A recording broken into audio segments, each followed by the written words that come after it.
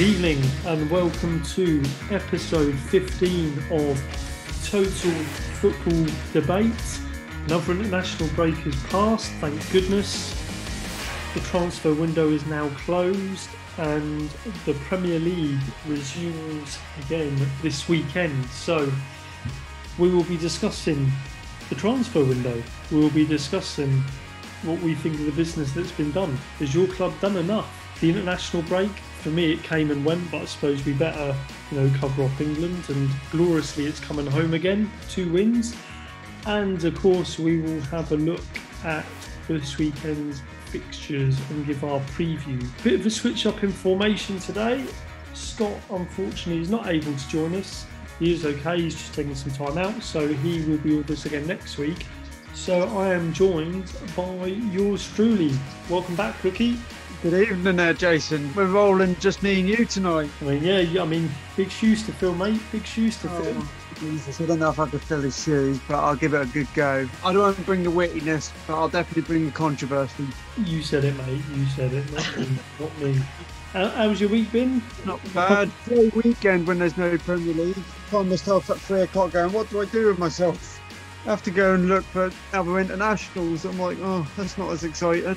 No, exactly. Well, let's kick it off then. I mean, it's been a fairly quiet week, all things considered, but let's cast our minds back to the transfer window. Another summer gone, another summer of spending across the Premier League. The total spend across the league this year stood at 1.4 billion, just a measly figure, compared to 1.31 billion last window. So a lot of talk about a flat market and a pandemic, but I would think a lot of clubs will be happy about the prices and the business they've done. There were some headlines, there were some big headlines. I guess the biggest one, which was kind of saved for last, but well, who'd have thought it, eh? Ronaldo back in the Premier League, 2-year deal at United, the reunion that we thought was going to be over at the blue half of Manchester is...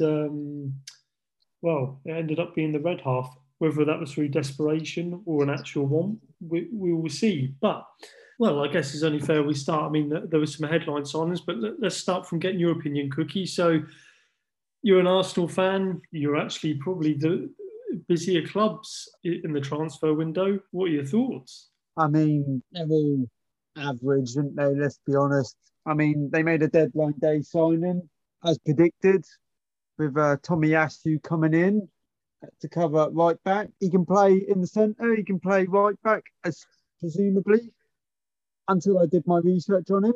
Talk me through it. So Arsenal, as you mentioned there, so, we'll just cover this because Arsenal warranted the biggest spenders of the transfer window, 156 million spent, 156.8 spent big across the board, invested. Seemingly the strategy was in younger players, but I'll just give you a quick rundown here. So we had Tavares in from Benfica, Lokonga from Anderlecht, Bira from Fulham, Ben White, the big £50 million defender signing, Odegaard from Madrid returned, Ramsdale from Sheffield United, and as Cookie just mentioned there, Tomiyasu from Bologna. So yeah, I mean, I'm interested to get your thoughts. There's big money spent across the board there. For me, and I'm sure for many neutrals, it's hard to relate as to what the strategy is. I've noticed a snippet from an interview with Edu that you covered off on Twitter last week. From an Arsenal fan perspective, what's the thinking? What are the thoughts? Happy, unhappy? Can see the sense of direction? The thing is, us as Arsenal fans are going to have to strap in for a very, very long period of mediocrity and having to support these, that they are kids, because every single signing, I think, we're under the age of 23, as Edu mentioned about 3 or 4 times in his interview. So the strategy is we're buying them young and trying to, help them kick on in a tougher league. I mean, they mentioned Lokonga was captain of Anderlecht at 21 years old, which is quite a big role for someone of his age, and he looks promising from what I've seen so far. Odegaard we know all about, on the YouTube sensation, to getting a big mini move to Real Madrid. Hopefully now he's got a permanent deal at Arsenal, he will settle a little bit. Tavares, we all knew was a covering left back for when Tierney goes off injured. Ben White, I mean, we've said this 3 or 4 times, I think, on the previous episodes. He's well overpriced, but that's the English tax for you.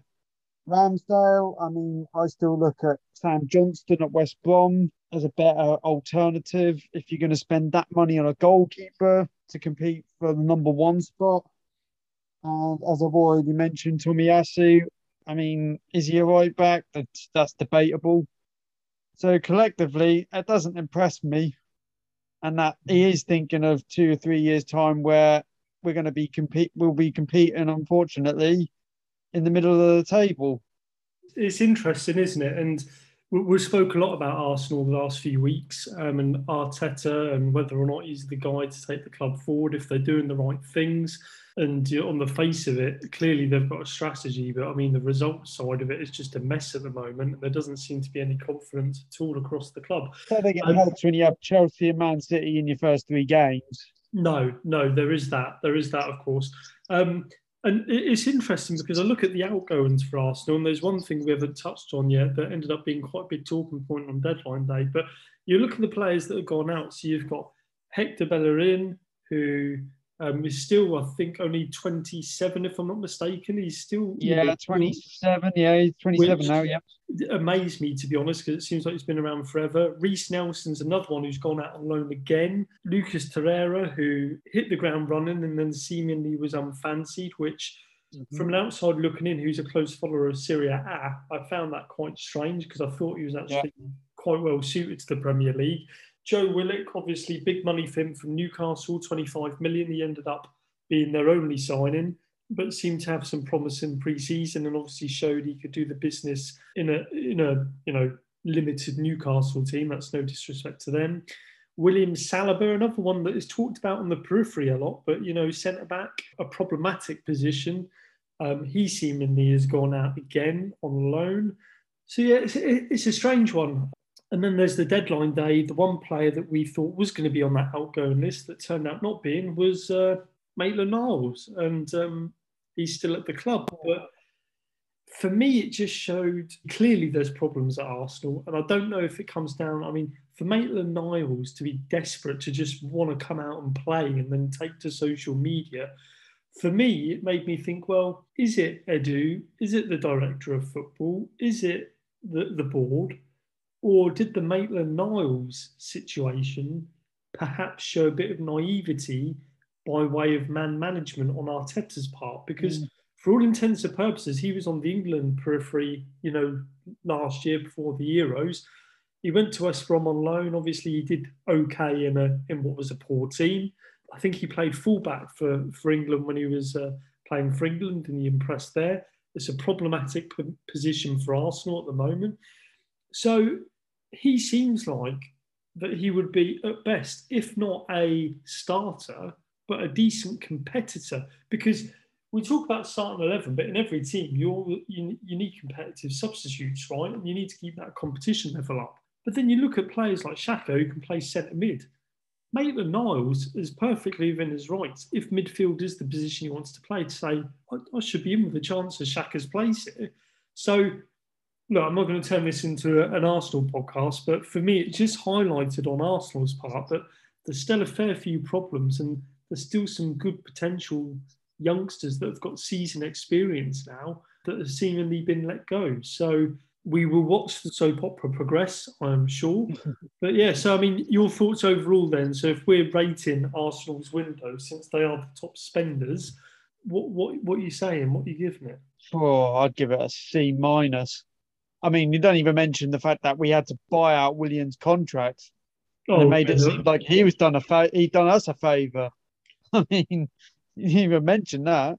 But yeah, I've got a C minus for me. I mean, it's mediocre. Unfortunately, it's going to be one of those seasons where, the kids are going to play well. They're going to drag us through the mud, as it were. Just as long as they play as a team and they are fighting in games where if you go 1-0 or 2-0 down, to have that energy and spirit and team and competitiveness That's what I ask for this year. It's the old cliche: you learn more when you lose, and I just hope that they're going to expect a few more losses than usual. Well, I say usual. The last 2 years have been terrible, but now it's as a standard. Now we're having to hit the reset button, and just hopefully in a couple of years' time we see the other end of it and we get the benefits.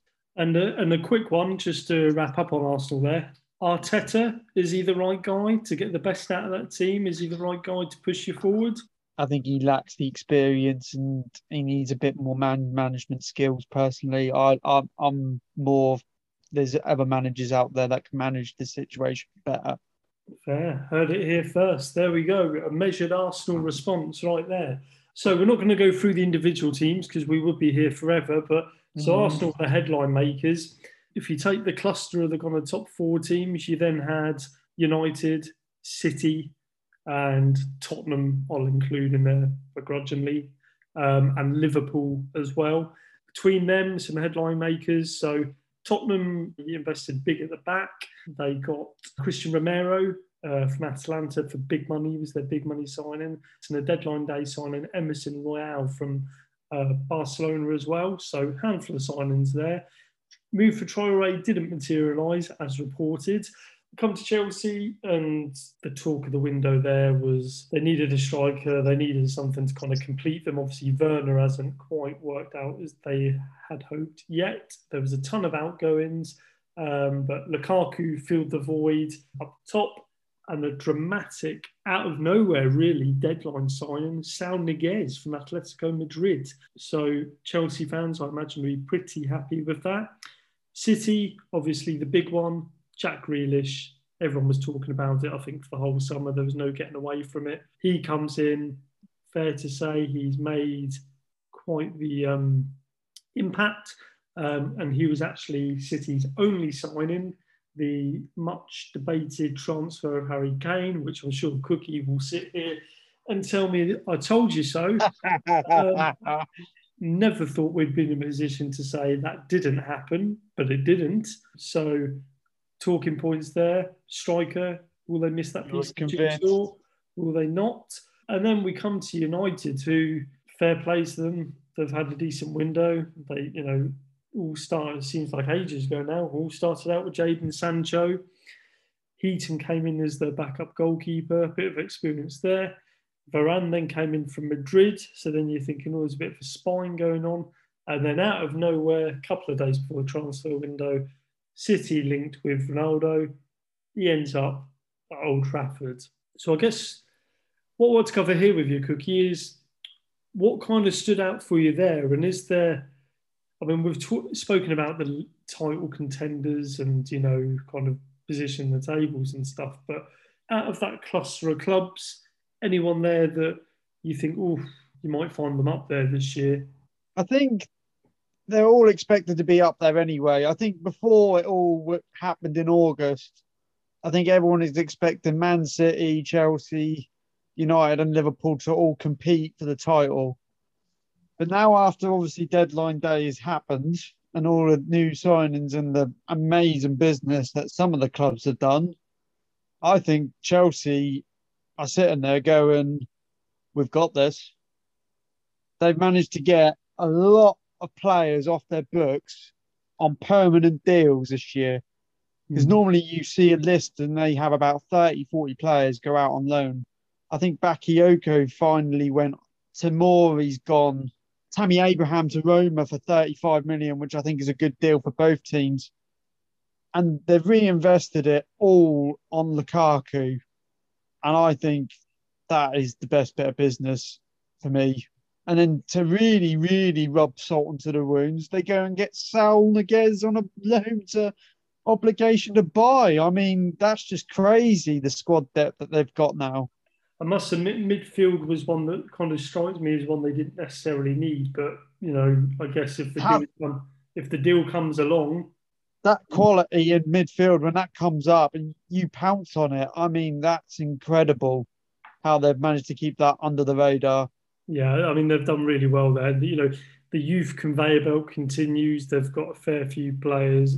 Some of the youth players have left. The rated youngsters there. Gui went to Palace. Obviously, Gallagher on loan, not Yeah. permanent. Livramento to Southampton and Broja to Southampton on loan there. Livramento is a permanent, just to clarify on that. So look, pound for pound, definitely they've positioned themselves greatly in the market. I just think it just shows their strength when it comes to whether you agree with how they go about doing it or not. The strength that they have when it comes to the youngsters and the second teams they have there. Much line debate about this, but I'm intrigued to get your thoughts. Obviously, City. So two things: City or Grealish as we expected, didn't solve the elusive striker issue, and United, three on paper really good signings. Does the mentality change now with United, and are they now title contenders? I think United are closer to Man City.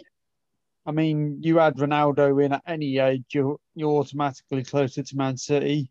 I mean, getting Varane in at the back, well, I think that was a good deal. I think that was nearly 40 million quid from Real Madrid when he's 20.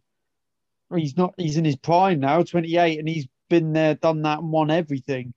I mean, that will benefit Harry Maguire next to him. I think that's a solid back line. But I think in midfield, I think they just look vulnerable. I just think Ronaldo's not going to do the dirty work up front. If teams get possession of the ball, I'm looking at that midfield going, I'm going to take you on. If teams in 10, 15-minute periods of games get any sort of possession against Man United and put a bit of pressure on them, then we'll wait and see if they can live up to the pressure. Well, this is something me and Scott debated on the last pod, and I brought it up because one of the things that stood out for me is the idea that Solskjaer wanted to play with kind of one central midfielder almost, shielding, and not two, which, given their attacking endeavour, you probably would say, not bad, take teams to the gill. But as you rightly say there, they still look light in that midfield. And for me, the problem with that is there's not enough strength in depth, or there's not enough know-how in that midfield. When you look at likes of Pogba, Bruno Fernandes, are they really going to do the legwork in order to defend? Is the work rate in there? Not saying they're bad players, but the strengths clearly lie elsewhere, and that's further up the pitch.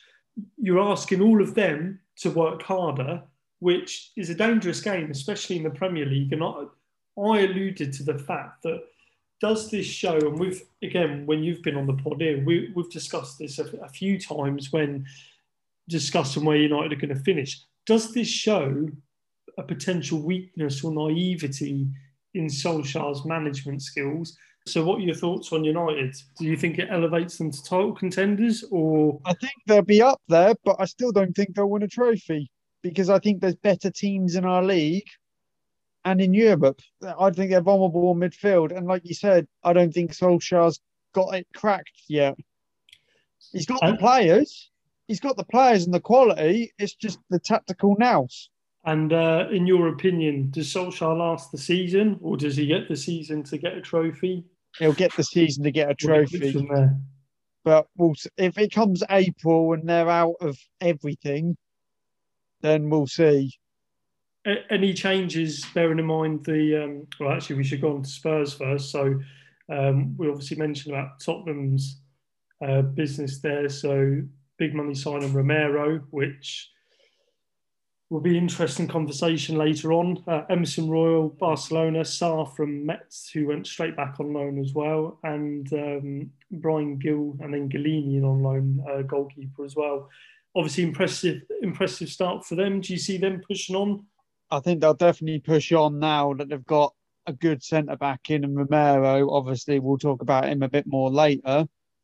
I think Tottenham looks solid, unfortunately.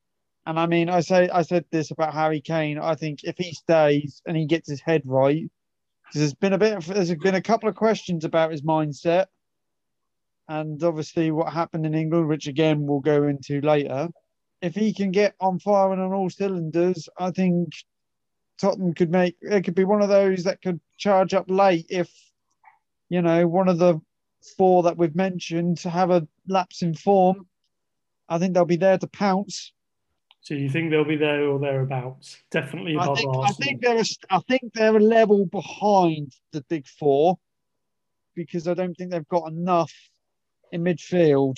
But if Nuno Santo can get it right, if he can get on, because this is a bigger job than it was at Wolves, and he did really well with Wolves, but he got them as high as he could possibly go.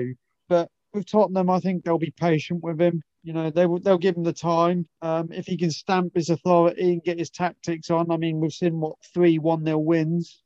I think that's the name of the game. Don't concede, but we'll see when there's a bit of pressure put on them.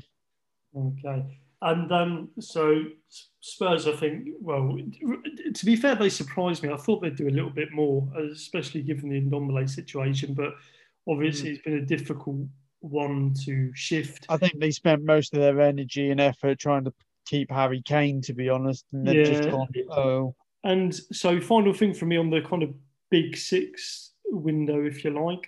So, there's two things I wanted to ask you. One, will City regret the lack of centre forward options? And two, with regards to Liverpool, did they do enough? Obviously, they're sole signing and they've got a fair bit of criticism from Liverpool fans. In your opinion, did they do enough with the signing of Connor, or is it a case of we'll see what happens in the season? Do you think they've done enough, or do you I think they think needed more? I think at Liverpool they've kind of banked on getting their big names back and all fit and firing. I mean, they had to play Henderson and Fabinho in centre back most of the season. Now that they're further forward, they've got Van Dijk back, which is obviously a massive. He'll get them 10, 15 points on his own. Mm-hmm.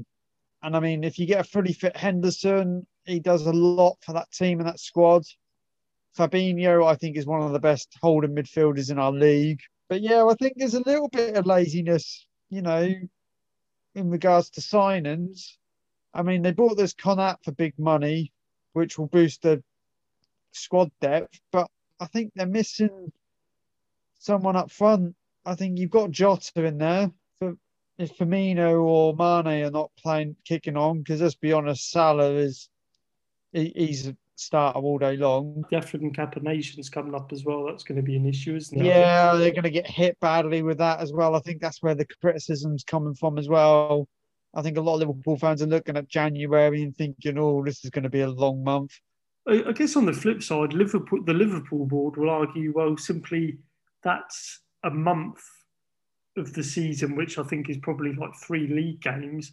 And would it be deemed unreasonable to purely spend on the basis of 3 or 4 games of the season? Granted, obviously, you can't legislate the increased risk in injuries, and obviously with COVID, we don't know the impact of COVID in international games yet. But I guess their argument would be, in that, as they have done publicly as well, as Klopp has kind of backed them up and said, look, we've got a particular model, we stick to it, it works for us as a club, and that's it. And, some people will sit back and admire that. Other Liverpool fans aren't too sure. But then if you're talking about the positions of Mane and Salah, for me, it's very, very hard to go to a market that's already inflated. And then, you're practically going to a market, let's face it, to tell someone that they're back up to Salah, Firmino, Mane, or Jota, who's already there and established himself. So it's a bit of I guess it's a delicate situation. It's difficult. I guess my only focus would be on the older areas of the squad. So Henderson, James Milner's, and those kind of players, and whether or not those players are ones that they. But then on the flip side, Curtis Jones, Harvey Elliott coming through. So, but I think also in their minds, I think because that team was so dominant for 2 years, they competed with Man City all the way and were getting 90 plus points. I mean, they got 97 points and didn't win the league. So I think in their minds, they're thinking this team isn't done yet. They've still got one more year, regarding if everyone's fit. If Salah can get the same goal output, I mean, Mane, Jota can add in. I mean, I like the look of Harvey Elliott. He can come in and do a job for 4 or 5 games once they're having a Champions League week. I think in their minds, they think they've got one more year. and then they'll see where the market is next year because Salah's been asking for stupid money. I mean, they could throw a spanner in the works for Kylian Mbappe. You know, them reports don't seem to go away too far from Liverpool. Well, interested in that one as well. Obviously, Madrid didn't time up on deadline day, which, I mean, I guess it just shows the size of Paris Saint-Germain, the fact that they were able to reject 200 million euros the year before that's insane. which is mental in my book, but maybe it just shows that 200 million pound is clearly a drop in the ocean, or 200 million euros, I should say. Yeah, I just think in their minds, I just think they've got one more year. They're going to look at the market. You know, they've got fans coming in. They've got revenue. They're going to do what they can. I mean, going to Europe on European night at Anfield is difficult anyway. So I think they'll have a run in Europe, and then they'll look at the situation then and be like, right, because Milner will be 36. Henderson, they've just given a new deal. Will he still have the same output then? Not sure.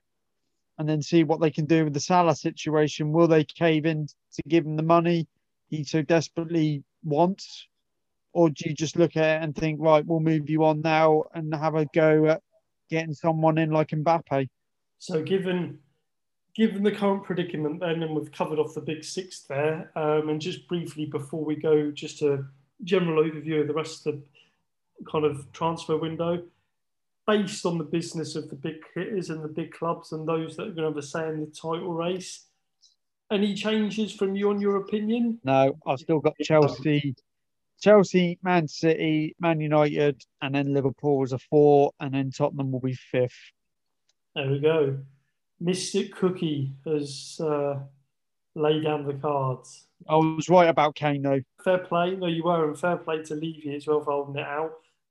Not going to speculate on to why that was hashed up, but depending on what you read, agent was part of the problem. But we're not here to, we're not here to speculate and lay it at people's doors, so we won't bring them into the frame unnecessarily. But no, that was obviously the big saga of the summer that ultimately didn't end up resolved. So we shall see. And do you think City regret that, or do you think they stand firm and steady?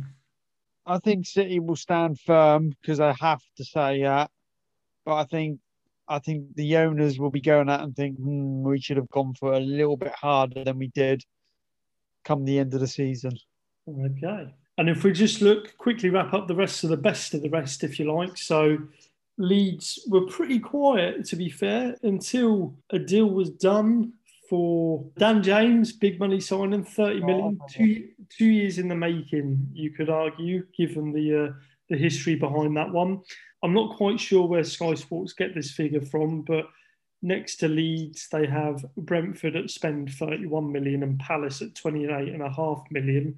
I can tell you for free now, Palace has spent the best part of £68 million, so just shy of 70 million. So not quite sure where that figure is has come from. The add-ons and all that sort of thing, don't they? They don't include that. And then Newcastle, of course, sole signing Willock, 25 million from your club. So I guess my next question is, out of the best from the rest, was there anything else? Obviously, Norwich were also busy as well. I'm doing them an injustice because their net spends loads is based on net spend. But anything there that surprised you? Anyone there that you think, oh, they've had a pretty good window. If that clicks, then that could be something. I think Villa I think Leon Bailey could be one of the under signings of the season, as well as Danny Ings. Leeds getting Dan James is a good signing for him. Oh, well, West Ham.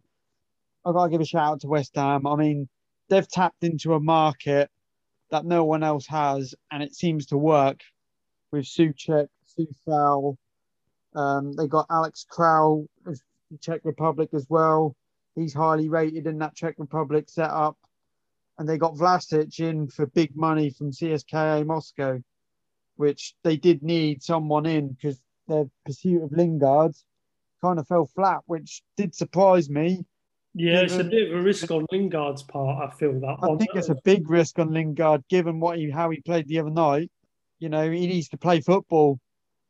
And the fact that he's gone loyal and stayed with United could backfire on him. But, West Ham acted on it and they didn't hang around for him. They've gone and got someone in that position.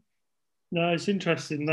As I say, for Lingard, I think maybe he was brought into the hype of Ronaldo. I don't know. It's a bit of a strange one because he certainly looked like at the end of last season he didn't have a future.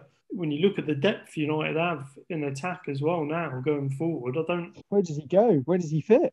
I can't put my finger on that one. I really can't. That is one that I thought he was nailed on to move on. A lot remains to be seen on that one. He could be a key figurehead again, and maybe it will work out for him again. But I don't see it. It's a very, very strange one. But yeah, and it wouldn't be right for me to conclude this part without mentioning Palace. Finally, you got a striker. You got a striker in. Got a striker in, which I think, look, there's always a bit of scepticism when you buy players from the Scottish League, but I think, goal scorers are hard to come by, and he's proven even outside of the games in Scotland, even at Champions League level, he's performed for them, and he's always been held in quite high regard. Obviously, when he was younger at PSG, he didn't quite make it, but whether that was down to application or not, I don't know. But I think in terms of market, Palace have got to be really happy. And I think I was listening to an interview by Paris, just to keep this brief, but we were quite lucky in the sense that we had, like you were mentioning, Liverpool next year will sit there and have a wad of cash ready to go. We were much like that. And a lot of the media were doing this lazy journalism of, all these players out of contract, what a disaster. Palace, the whole time, though, clearly from their transfer business, as you can see, the six main key players that left, they replaced them. No one can argue Vieira's got the tools. I said it last week on the pod. If we get a striker in, Vieira's got no excuses now. That, in terms of that bottom half level of club, that squad, pound for pound, fitness permitting, is one of the best on paper, I think. And that's not just me being biased, but any team that can have Conor Gallagher, Richie Eze, Will Hughes, MacArthur, Schlupp, Zaha, Benteke, granted they're inconsistent, but hey, if they were consistent, they wouldn't be at clubs like Palace. So I think from our perspective, we couldn't have asked for more. I would have maybe said a winger, but then with the emergence of Rak-Saki, Vieira seems sold on him, so he kind of solves that problem. If we get to January and he doesn't quite take to the team, then maybe it's a problem they can look at, but I don't think it was worth them chucking 20 million quid away on deadline day as a panic. No. So I think overall for Palace, they'll be happy with that, and I'm delighted with it. Now it's just getting everyone fit and seeing where he can take it. So no complaints from me on that one, to be fair. I like your new boy, Edouard. I've seen a little bit up of him in Scotland. His head got turned a little bit last year. He wasn't quite the same player. But if you get the striker he was the season before, which I think him coming down to the Premier League kind of proves that he wants to test himself among some of the best defenders in the world, then good luck to him. I think you've got a good 10, 12 goals there. I mean, you've got pace behind him in Zaha and Eze. Like you said, Gallagher looks very, very lively. I think you could be on for a good season there. Pretty decent on that front. So that was the transfer window. Obviously, we can't cover every club, but a fair bit of money spent, some interesting signings across the board. And as ever now, we just need to see how it all pans out until January. So, as I said at the beginning of the show, it's not been quite the same this week. It's been a fairly timid and quiet week, but England, of course, got their World Cup qualifying campaign back up and running. Off the back of the Euro heartache, it was the first time the England squad were together in competitive action. Hungry to begin with, and we were really, really hungry because we won 4-0. And the small matter of Andorra on Sunday, which, again, pretty comfortable. Probably not much to talk about in that game because no disrespect to Andorra, and Hungary to a point. Although Hungary have some good youngsters and a decent team, but not really results you were shocked at Cookie, to be fair. Am I right in saying? I think there was more headlines off the field with the Hungary game more than anything, to be honest. That's a case of working them out in the first half, and then the second half, you just turn on the afterburners. And to be honest with you, I think we have got to be in the top three nations in Europe right now. Hmm. I mean, the fact that you said that we're looking so comfortable, I mean, 4 or 5 years ago, I'd be biting your arm off for that. We used to have to work our asses off for them, but now they can just turn it on whenever they want, and that is elite level. We're talking in Yeah. international, something we haven't had. I don't think we've ever been this good in our generation. And what Southgate is doing, I mean, there was a lot of talk about him saying, "Oh, he might go after the Euros."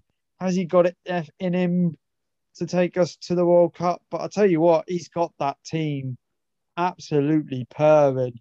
That whole squad, you go through it, no matter who you put in there, it's like for like. Yeah, I mean, I think the most important thing from the international games for Southgate was, well, not lulling on the Euros and, putting on a performances to make sure that we were well and truly, knocked it out of our system. And look, they seem like for years, even though the international break doesn't really infuse me with any enthusiasm or joy, it definitely seems like a group of players that are hungry and willing to work for each other, which is refreshing. And I'll look Mm. forward to the World Cup. Um, so yeah, I think, as I say, results wise, you wouldn't expect anything less. But yeah, it was important. I think the manner of the performances could have been at risk, especially in the Hungary game, a bit disjointed and stuff. And given, I'm not going to give any limelight to it, but given what the players had to put up with in that game, the fact that they kind of got through the game, I wouldn't say unscathed, but they had the right mentality, managed to carry it through and get the result and job done. Is kudos to them. They shouldn't have had to, but there we go. And yeah, the Andorra game, back at Wembley and everything again. But yeah, I think for Southgate, the most important thing was just regrouping, making sure the Euros was out of the equation, and going from there. So not really much to learn, but a comfortable qualifying campaign ahead, I feel, for England now, which I guess probably is a value when we look at it and is important given how clustered and congested the season is probably going to feel and going into next year as well, with it being I think it's a November, December schedule for the World Cup next Yeah, it's the year. November, December World Cup So, next year, which that could be interesting. which is, important, I guess, in that regard, get the job done. And I then, mean, we don't know the ins and outs of what's going to be the ramifications for next season. I'm sure we'll learn more when we get to the end of the season, going into the summer. But yeah, the that England team is in a very, very, very good place right now. yeah, no, they are. They are. And I hope, look, Southgate seemed to learn the lessons from the previous World Cup and the Euros. Unfortunately, didn't quite learn enough lessons in the final of the Euros, but hopefully learns enough next time round I mean, we to. we did we did pick at everything, but at the end of the day, it was a 1-1 draw. I see it as a 1-1 draw, and it's a lot of it with penalties. No, that's fair. You That's a know, fair point. A fair point. So yeah, I mean that's England in a nutshell. To be honest, Kane obviously back amongst the scoring, which I think is important as well, given some of the criticism he had over the summer. His mindset is clearly back on it, and I'm sure Spurs, regardless of the opinion of the saga of City, will be happy with that. Scott got his Kane shirt back on, I reckon. I'm sure he has. I'm sure he has. He's back in the fan He's club. back in the fan club. And as I mentioned, really, for me, it was quite an uneventful week, and I kind of dragged myself through it. But I guess if we're talking about moments in the international break, one which I found quite comical, which lightened my mood over the weekend, San Marino scoring a goal in a qualifier. Did they actually? I didn't know that. I mean, I don't know how and why they end up qualifying the way they do, but they did indeed score a goal. I wondered what the whole palaver was about, but they, albeit they got beat 7-1 by Poland, but they scored a goal nonetheless. And the second one, the second thing I wanted to cover off, just for the sheer comic factor of it in the end, it won't be so comical for the likes of Villa and Tottenham and all the clubs that are involved in it, but the Brazil Argentina game. absolute shambles. Some would say it got messy. There it is.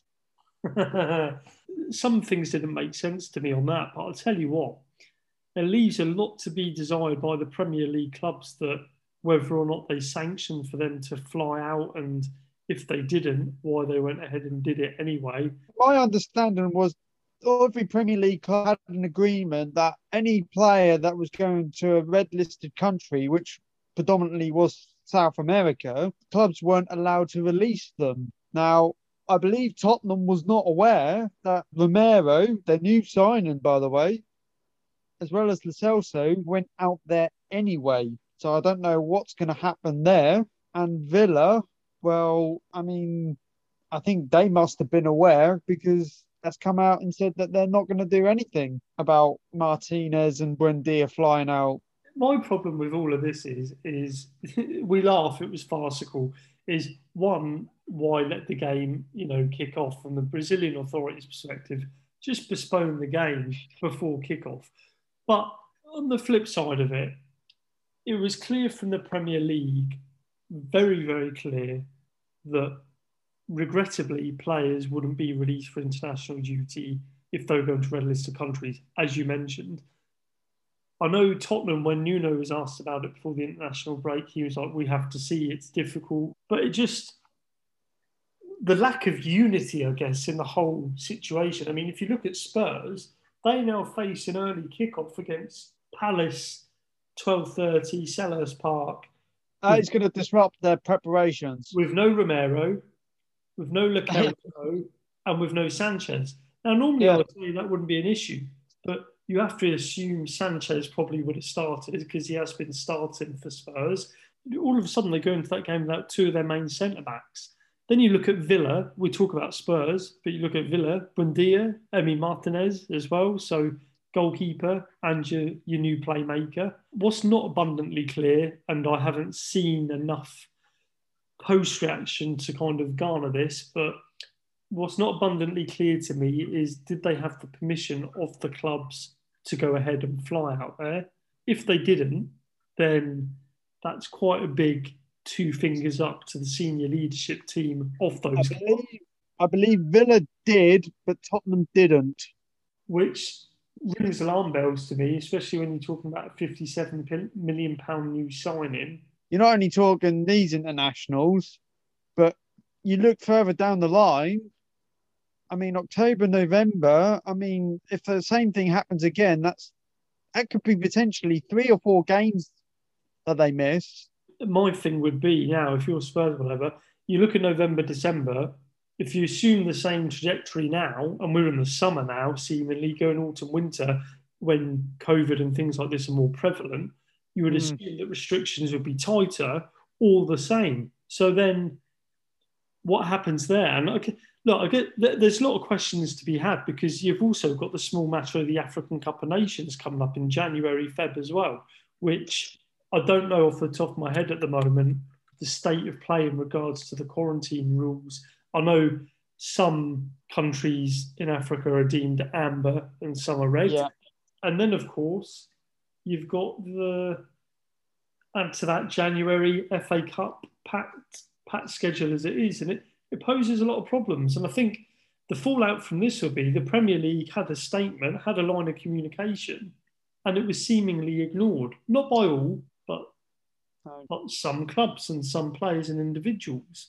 So doesn't sit right. And I get it was made into a bit of a spectacle, and you can agree to disagree and say, well, the authorities should have just postponed it before they went out on the pitch. But at the end of the day, protocols were there and protocols were broken, not just on a local level in Brazil, but also at a Premier League level. It was clear what the stance was. And given the situation the unprecedented situation we find ourselves in, surely someone has to just sit them down and be like, I'm really sorry, but it's a no-go. But then the fact that you've got FIFA on the other side of it, threatening to take action, just shows that there's no unity on what the answer should be. It's not a good look, I would say, for the footballing bodies. So it perked up the international break, to be honest, gave me something to chuckle at watching the the Brazilian health authorities invade the pitch. Anything you wanted to add on the international break, Cookie, while we're there? I can't really think of too much else other than some other home nations might have been in action, but is there anything else that twinkled your eye across the Well, there action? was a couple that there was a couple of standout results. One was home nations, where Mr. Gareth Bale has found his scoring touch for Wales again. Scored himself a hat trick against Belarus when they needed it because Wales were having problems with COVID issues. A lot of their big names missed out on going over. I believe the game wasn't played in Belarus either, which made it even more impressive. And the other thing, well, I say the other thing really is there was only one major upset I could see, and that was Spain lost their first qualifier for a World Cup since 1993 when they lost to Sweden 2-1, Oh, which I wow. think is a remarkable stat given Spain's stature. I would have thought they would have lost a few games in the early noughties, but no, I've double checked the fact it is true. There we are. You're at it again with your facts, aren't you? I know I'm getting good at this. Well, I'm glad to say that as we roll out of the international break, we can now focus on the Premier League being back.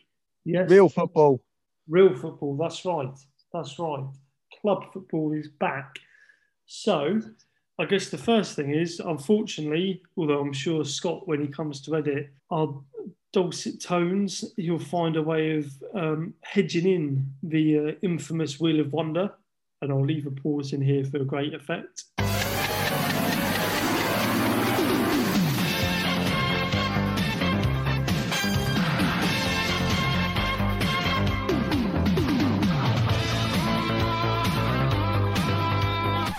We obviously normally pick 3 games to predict. Scott not being with us, there's 2 of us, so make the sums, 1 missing, me and Cookie, and I'll allow Cookie to do the honours since he's a very much a valued guest.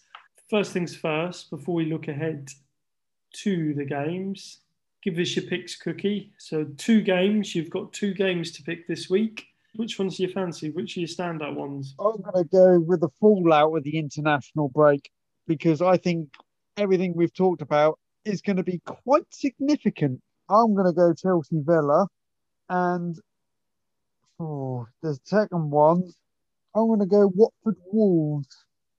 Oh, interesting. You've mixed it up. I think that could be a 6-pointer when it's all said and done. I think that could be a big. I know we're early, but I think I just see there's little 6-point games that come up every week, even in this early stage. And I think Watford Wolves is definitely one of them. Interesting. Go on, I know what one you're going for. You threw me off guard there. I, of course, now I picked Palace last time, but that was because they were underdogs and West Ham were in form. And look, it's not going to be a weekly occurrence, but it seems only logical given it's the early kickoff, given the situation with the Spurs players and the international break, given that we've done our business fairly early and we've got a limited amount of players away on international duty. If you haven't guessed already, I'm going to go for the Palace Spurs game. That means you can't pick Palace next, you know. That's twice in a row. But I was hoping that would be picked because I think this international break is quite significant for both Spurs and Villa. So I think it'd be rude not to pick them games, especially when I've got results in my mind of what I think is going to happen. Say no more. Well, we won't digress that too much. I'll go Palace Spurs. I'm going to go 2-1 Palace. You're giving them a goal. Oh, because I'm going to go 2-0 Palace. Ooh. I think it's disrupted them. And I think you might get a bit. I think Edouard, I'm backing Edouard to get a debut goal. So I'm going to go 2-0. You've said that. Now Harry Kane will bag a hat trick, so thank you. And he does have a habit, him and Son have a habit of scoring against Palace. So we shall see. We shall see. So go on then. Your Chelsea Villa, your Watford Wolves double header. Do Scott proud. What are you saying? What are you saying? I'm going to, well, because I said Chelsea Villa, because I think with what happened, I don't think it would make much of a difference. only the fact I think Chelsea will hit them hard. And I'm going to say 4-0 Chelsea. Ooh. I think, yeah, I can't. I think Chelsea are pairing at the minute. And if Lukaku's hungry on the day, I do fear for Villa. I've What? actually gone 3-1. I'm in agreement with you. I think it'll be a fairly solid, convincing performance. Giving them a goal again. You go both teams to score.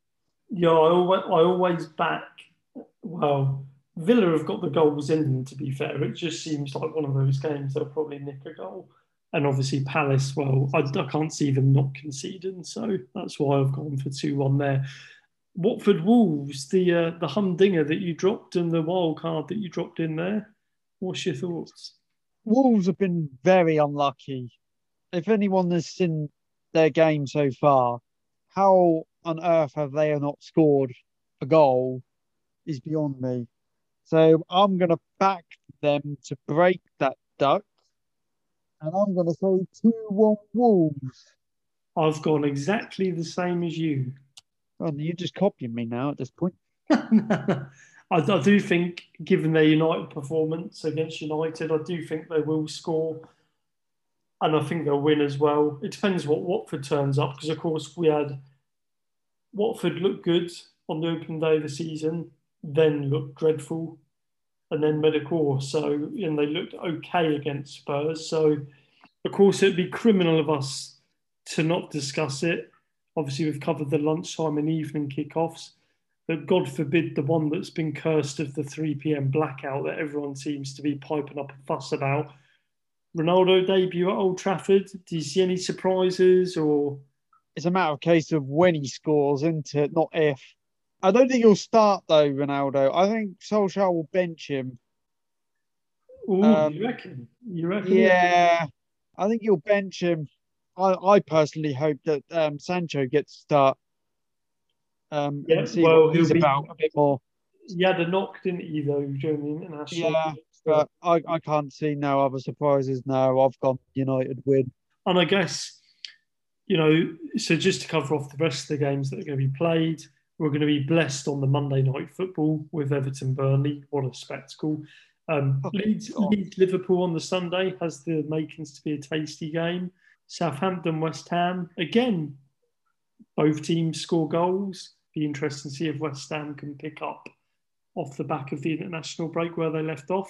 Leicester Man City, one we haven't mentioned there, but pretty big game for that for both teams. City will obviously want to get a win after the international break and lay down a marker again after that Arsenal performance. Brentford Brighton, of course, that should be a really good game on paper. Both teams playing pretty well at the moment, and I'm sure both be happy with how their season is shaping Yeah. up early doors. And Building up. Go on. it would be fitting to leave this one till last, but I've literally gone backwards to front on the listings on the Sky. Your beloved Arsenal cookie at the Emirates, Norwich City, 3 p.m. The bottom two. I'll be honest, I'm struggling to think of a way Norwich can trouble you. No disrespect to Norwich. No, I think this is where our season starts. I think they'll be ready, and we'll be. I'll take any kind of win, even if it's 4-3. I don't care as long as we end up winning and getting 3 points on the board. And just to play devil's advocate, if Arteta wasn't to get a result on Saturday, where do Arsenal go from there? Is it time? Is it time? It's got to be into. It's got to be. They've backed him in the transfer market. They get no points after 4 games, which seems unimaginable. I mean, where does Arteta go from there? How can you see him picking it up? How do the players pick themselves up if that happens? The interesting thing for me, I'll be interested to get your opinion on this, and we might as well go through it because we didn't have anything else to talk about other than the international break. But if this doesn't pick up, and say the worst does happen, and Arteta does end up being relieved of his duties, now I've seen the stories of Conte potentially being contacted and his first choice is Arteta's replacement. But for me, on paper, it doesn't seem to work. I don't see Conte taking up the challenge because I don't see Conte being happy with the squad available versus the money he'd get to spend to improve it. And secondly, ignore Conte out of the picture at the moment. If the worst was to happen to Arteta, who on earth do you think, whether they're in the market or not at the moment, comes into the club and picks up the pieces and deals with the players that are being dealt with them? I mean, there's one guy that does stand out to me, but I don't know if Arsenal are even willing to go down that route and start negotiating with clubs for their managers. But Brendan Rodgers, the job he's done at Leicester, and even before then with Celtic, I think he'd be a very, very, very good fit. He can get them on board. He can get them together working as a team. I like his style of play, his character. That's an interesting one. I didn't think of him. And the reason I didn't think of him is I thought that might be out of the equation for them. But that's if Arsenal can compete and say to Leicester, look, how much for your manager? Because if I'm Leicester and if I'm Rodgers and I'm looking at that going, do I really want to leave this for Arsenal? I mean, I'd get a bigger budget because no doubt they'll keep pumping on money in until they get it right, because I think that's the route we're going to go down. Will he get what he wants? Because I look at that and I think, well, I've got Maddison, Vardy, Barnes. The way he's developed Barnes is incredible. It doesn't get talked off enough. They're defensively solid. He's got leaders. I mean, for me, he's a no-brainer. Because I personally don't want Conte in there. I don't think he's the answer. No, interesting. I just want to gauge your thoughts on that, because one thing that did cross my mind is, if not Arteta, where do you go from there? It's a bit of an interesting one, because the squad that Arsenal have, while it's stronger in some areas, I'd always maintain that up front you've got options, but to have Lacazette and Aubameyang fall off a cliff in terms of form is probably not the problem. Incredible, really, isn't it? But yeah, I mean, I'm still expecting a win on Saturday, though. Yeah, I mean, look, I look at that Norwich team. I think, where's the threat going to come from? I think for you, you're lucky in regards to the Norwich game being first and the Burnley game coming after that, because that's away at Burnley. I think if it was the other way around and flipped, that Burnley game would have been a tough one. And even a draw there wouldn't have been good enough. But I do think at the Emirates against Norwich, I don't, and again, it's no disrespect to Norwich, I just don't see them having the tools to hurt you enough to cause a problem. So I'm saying 3 points comfortably. You're saying 3 points comfortably. So it will turn out to be a Norwich win. But, we'll see. But I do think now for Arteta, the next two games, especially with Burnley and Norwich, are critical to how he gets himself out of this mess. If he gets 2 wins, I think it's game on again. If he doesn't, then depending on if that's 4 points he gets or no points or 2 points, I think there could be trouble brewing. Que sera, what will be, will be. But yeah, needless to say, I don't think you'll struggle on Saturday. And if you do, then there's got to be some serious questions asked of Arteta and the application of the rest of the team as well, to be fair. So that's us, episode 15 wrapped. As I say, fairly quiet on all fronts. Calm before the storm, really, waiting for this all to kick off again. I always feel like the first international break is the most painful because it comes too soon, in my opinion, as the season gets up and running. So I will be at Selhurst on Saturday, so I'll be covering that game off in a fair bit of detail. I will no doubt on my journey back keep tabs on the Emirates and what's going on there. And we will be back next week, or Scott will be back. Are you dropping out again next week? I'll be back in 2 weeks' time. Hopefully we're sitting on 6 points by then. There we go. So formation change again next week. Scott will be back. Cookie will join us in a couple of weeks. We'll go through the predictions. We'll talk about the first round of games back after the international break. and hopefully for Cookie, he'll see Arsenal off the bottom of the table. Thanks again, folks. Apologies again for delaying the previous pod. I'm Jason, he's Cookie, and until next week, see you later. See you later.